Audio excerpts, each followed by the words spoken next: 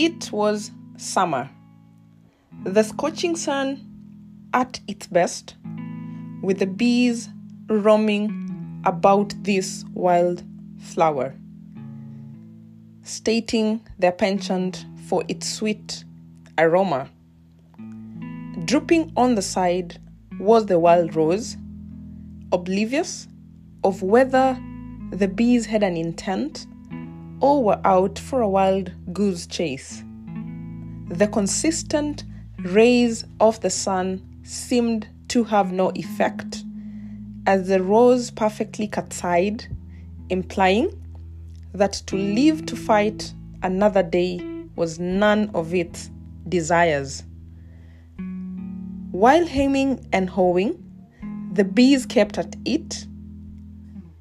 The motion had now become a tune, also unknowing to the ear, but the rose wouldn't budge.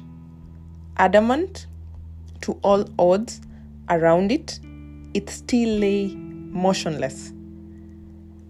As I stood there, mouth agape, bewildered at these bees humming about a dead rose, suddenly a whistling whirlwind struck, and as it passed, my motionless face was graced by the sweet, alluring aroma of the dead rose.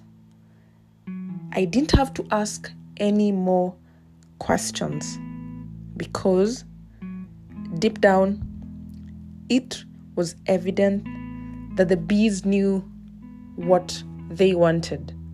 However, the pondering question that was left in my mind was, had I left too soon the fragrance of a dead rose?